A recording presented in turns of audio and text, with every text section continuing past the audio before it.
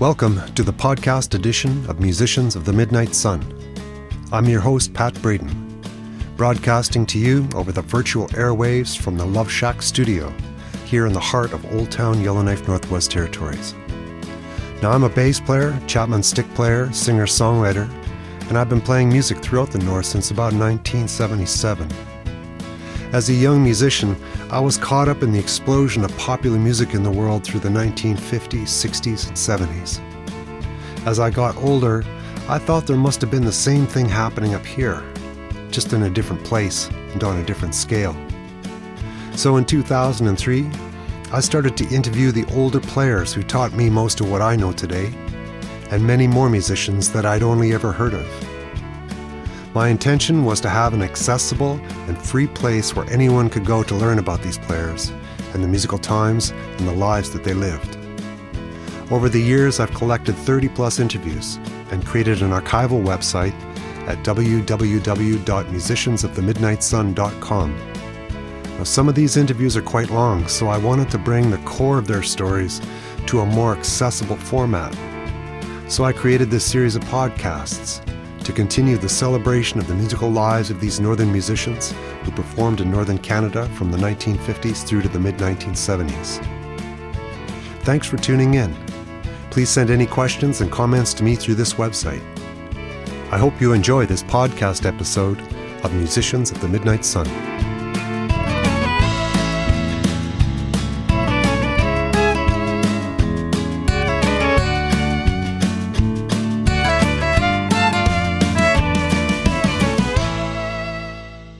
I remember I was maybe 12 years old, sitting in a friend's living room, listening to John Sigvalson and his band Stonehenge rehearse. It was really the first band that I'd seen or heard, and for me, it was a magical experience. In the years that followed, the band played for our school dances at William MacDonald Junior High School.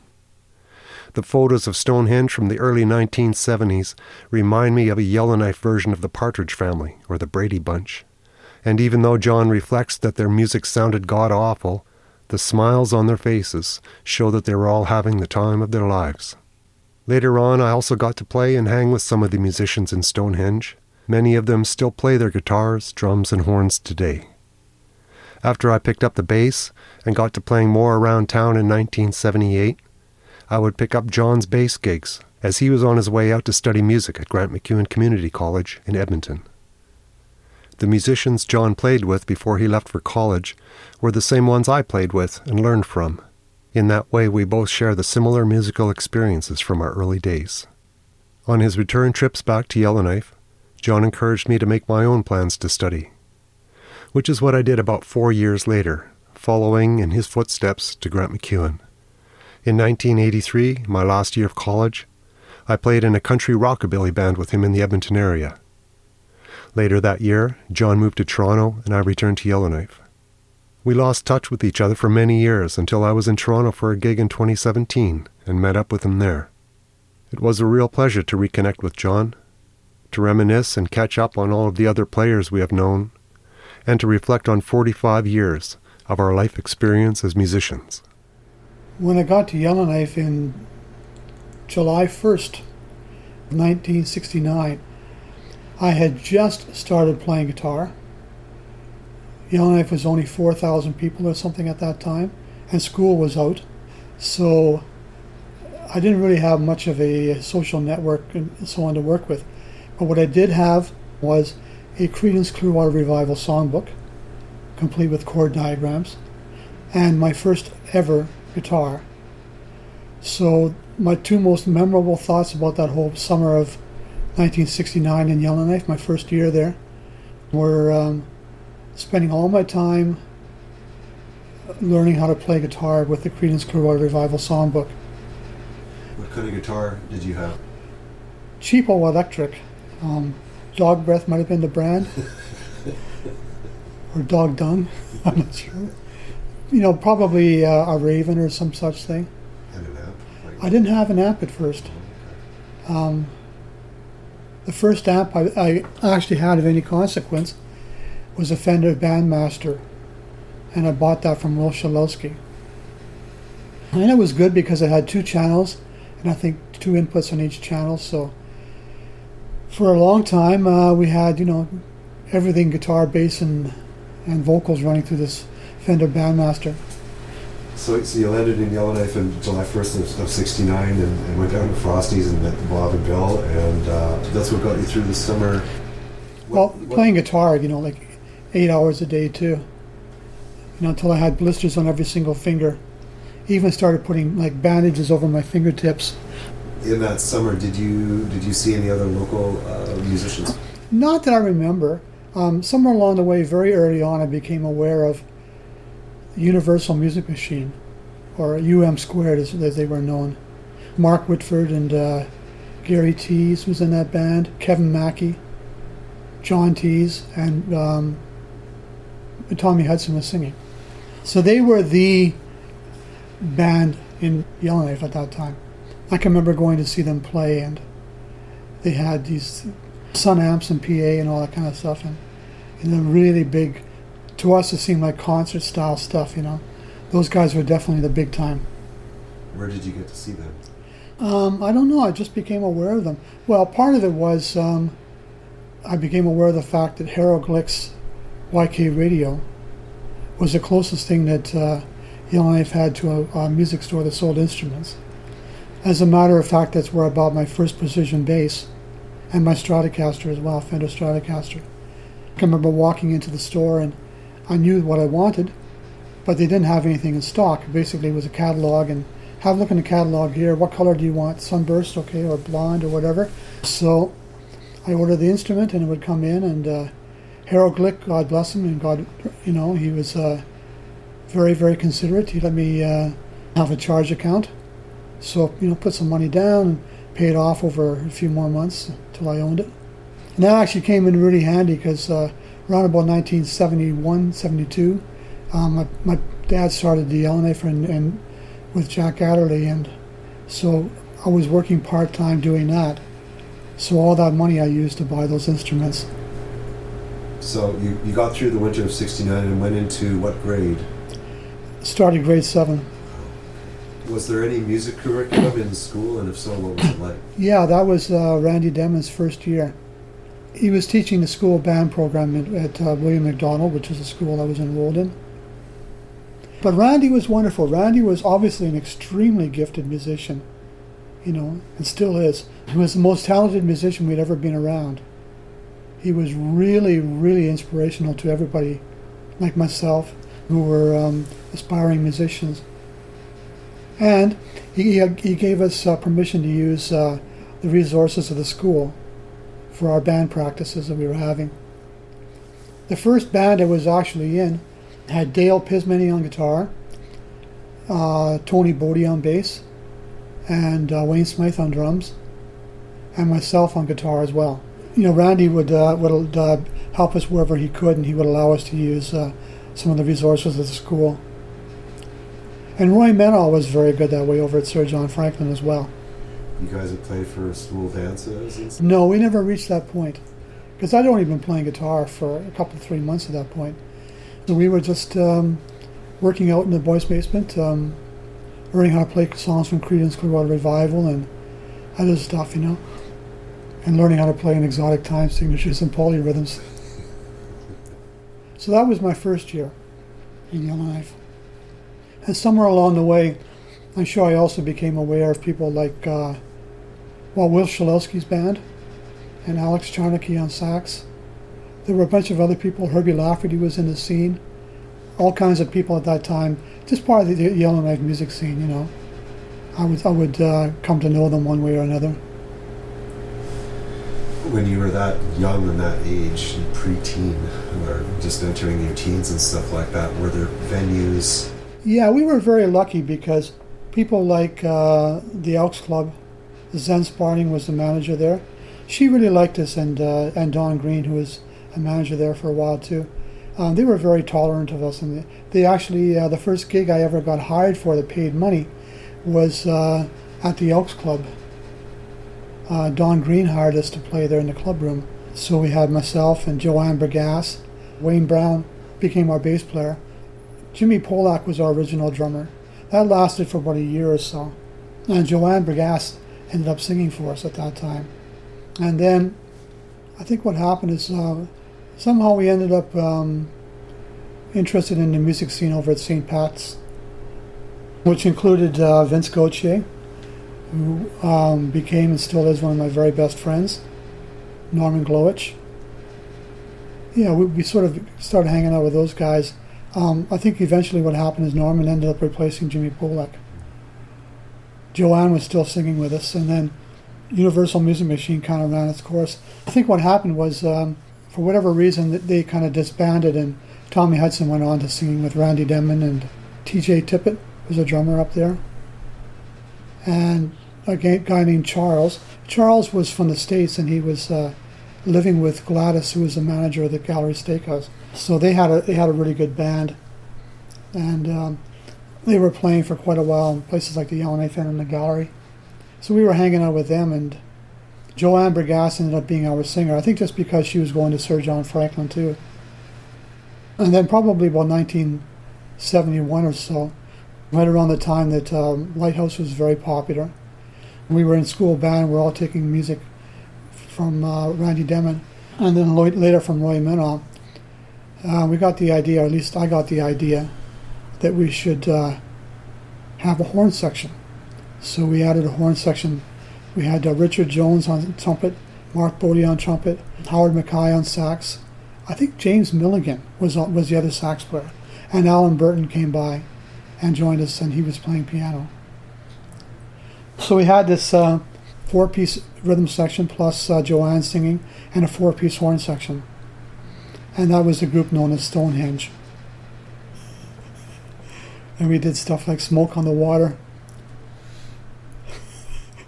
That's where any signs of humility on my part became firmly entrenched in my consciousness, because as bad as we looked funny, but I can only imagine what we sounded like. Pretty much every single year, the only dances that we would not do would be the St. Pat's grad, because Norman was going to that school, and the Sir John grad, because the rest of us were going to that school. So we wouldn't do our own grad dances, because we wanted to go there and do whatever it is that they do at grad dances. But every other dance throughout the year we would do. And as I said, we were very, very lucky that Don Green, and then later on Zen Spotting, hired us to play at the Elks Club. Later on we ended up playing at the Legion Club as well, in the Legion Club room. And in both of those venues, ball teams and hockey teams would have fundraising dances upstairs in the banquet hall. So we would play for those as well. That didn't last very long, because actually there were some other bands, like around about, I'm thinking maybe 72, 73, 74, somewhere around there. Sandy Wilson came to Yellowknife, and then John Telgen, JT, joined him.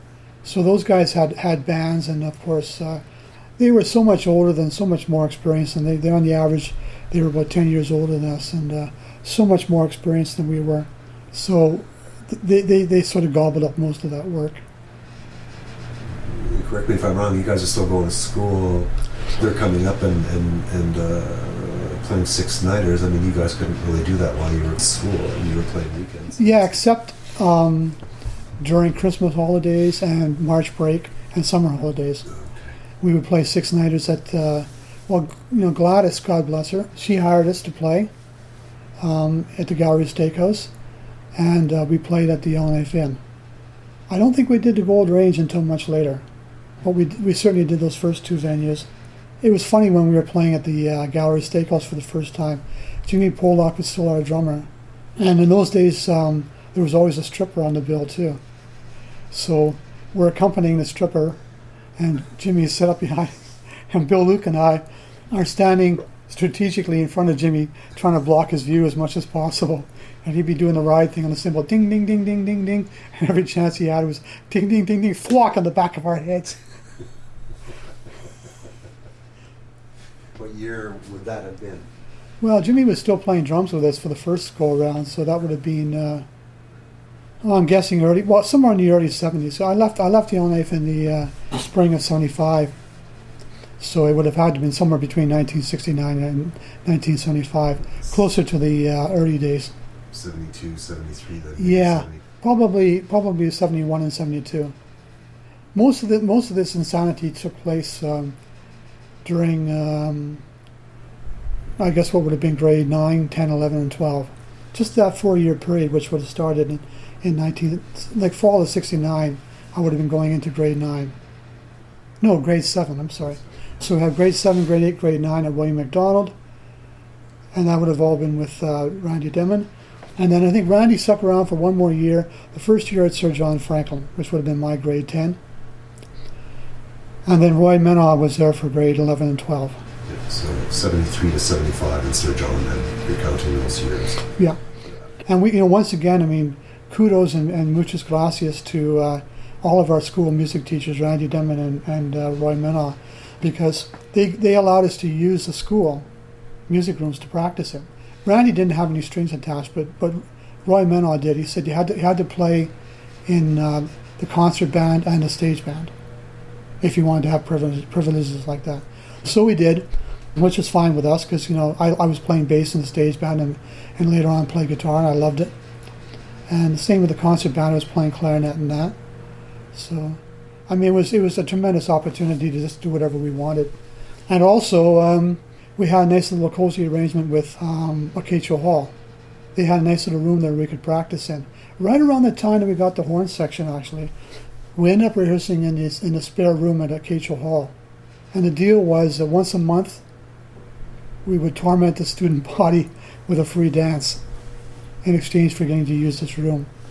And I seem to recall that that's where most of the rehearsals with the horn section, that stuff all took place. And as I say, I suffer no delusions about that. I mean, we must have been just god awful. But, we were what we were.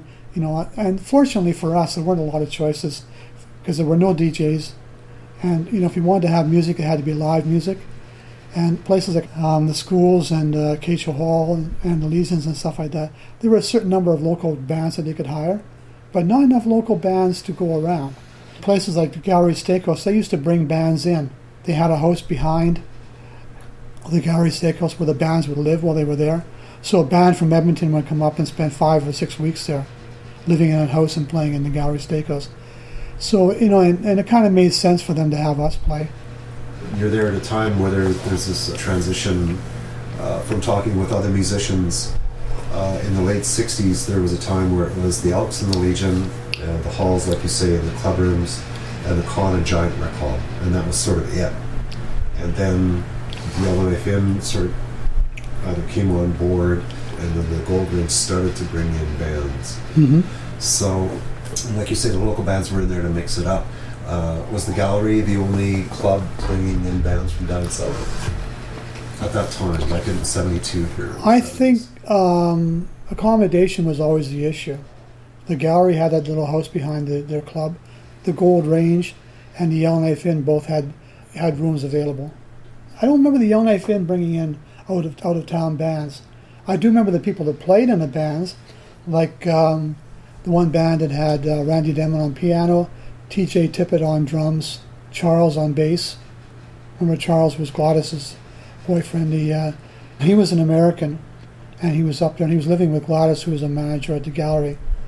I know that actually where I started playing bass was that Charles had a visa, because he was an American. He had a work visa, and it expired. So at that time it was John Telgen, JT as we know him, had already come up from Prescott, right next to where Sandy was in Brockville. They had known each other, and so they came up together and started gigging.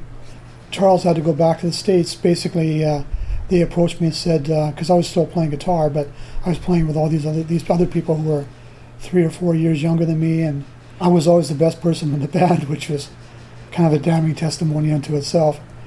Like all that Stonehenge and all that kind of stuff.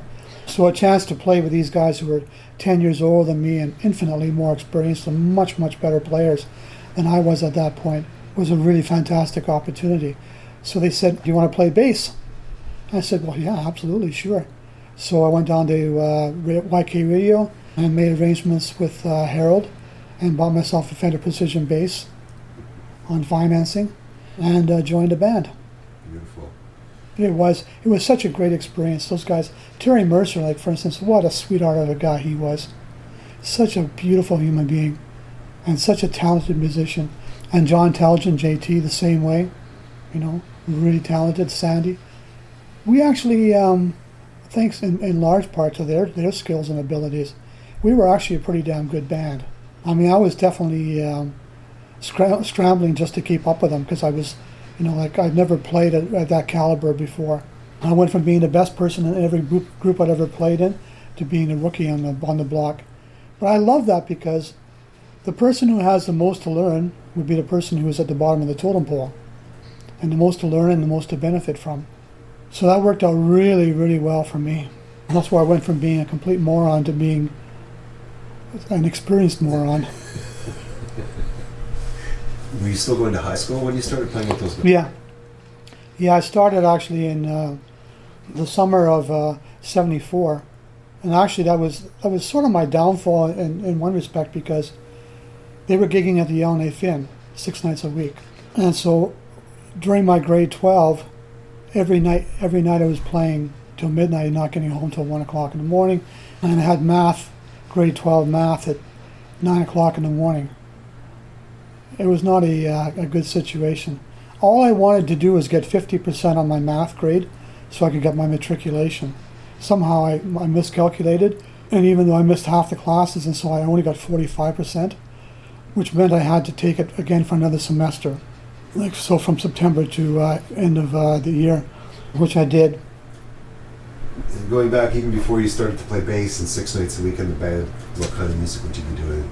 Well, we did One Fine Morning by Lighthouse. We did Smoke on the Water with a 4-piece horn section. I learned at that point how to do all the transposing and writing and arranging for horns, the fundamentals of chord theory and stuff like that. So I would do all the necessary transposition and arranging, and I would tell each of the guys in the horn section what notes they were going to play.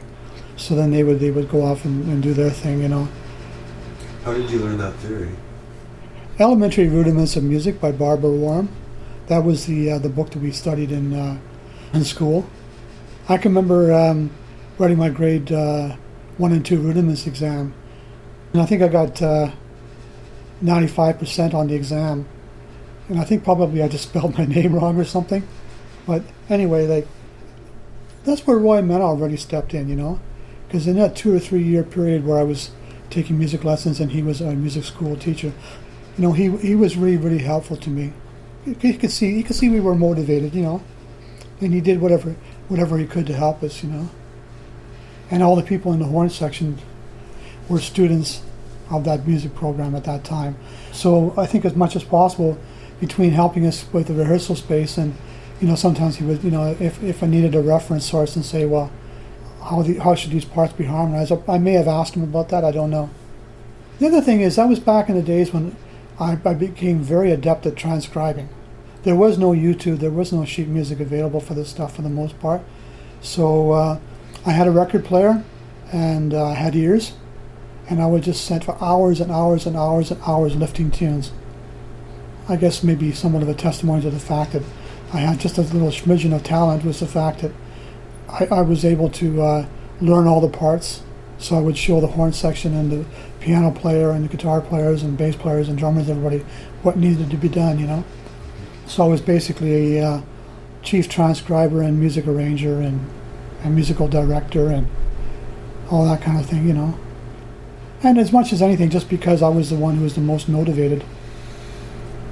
What were some of your more memorable gigs? And did you guys travel? No, we didn't travel at all, because we're all going to school, No, I think, among the most memorable things we did, like the aforementioned first ever job that we did at the Elks Club comes to mind. And we became sort of like a regular in the rotation for that gig. And then later at not so much at the Legion, but mostly at the Elks Club. And then later on we would also become kind of a regular part of the rotation at the Gallery Steakhouse. Whenever there was like a holiday that allowed us to play 6 nights a week, we would do that. Like, summer holidays and Easter and Christmas and so on. most of those dances, the school dances and stuff we were doing, and the banquets that were held for the ball teams and stuff like that, those weren't so memorable because they were just sort of one-nighters. I guess probably playing in the Yellowknife Finn because it was 6 nights a week. Looking back on it right now, it's kind of like our version of the Beatles in Hamburg. Any incidents or funny stories? When I was playing with Sandy Wilson and JT and Terry Mercer, we were playing, and what would happen is when we were doing these dances at the Elks Hall and places like that, like upstairs in the banquet room for the ball teams and stuff, people would buy Terry shots, and he came in these little plastic 1-ounce glasses. Terry would line them up on the top of his piano, and actually what happened, he had a Fender Rhodes piano, but as it got kind of banged around a bit, it became necessary for him to take the cover off so that when the hammers would get kind of caught in between, he could give the thing a slap. It was almost like playing a typewriter, like and every now and then kind of a whack on one head to get the thing back into alignment. On top of the piano, there'd be all these little shot glasses, people buying Terry drinks. He had a similar episode one time when we were playing at the Yellowknife Inn. We're supposed to play from 8 to 12, and 8 o'clock rolls around, no Sandy. 9 o'clock rolls around, no Sandy. So Terry Mercer makes this announcement. Ladies and gentlemen, our guitar player Sandy is running a little bit late tonight. Apparently he's stuck in a snowbank. We're not sure who she is, but as soon as we find out, we'll let you know. So then Sandy finally shows up about 10 o'clock, a couple of hours late, and he says that the reason he was late is he was with his girlfriend, and she hadn't changed her clock yet from daylight saving time.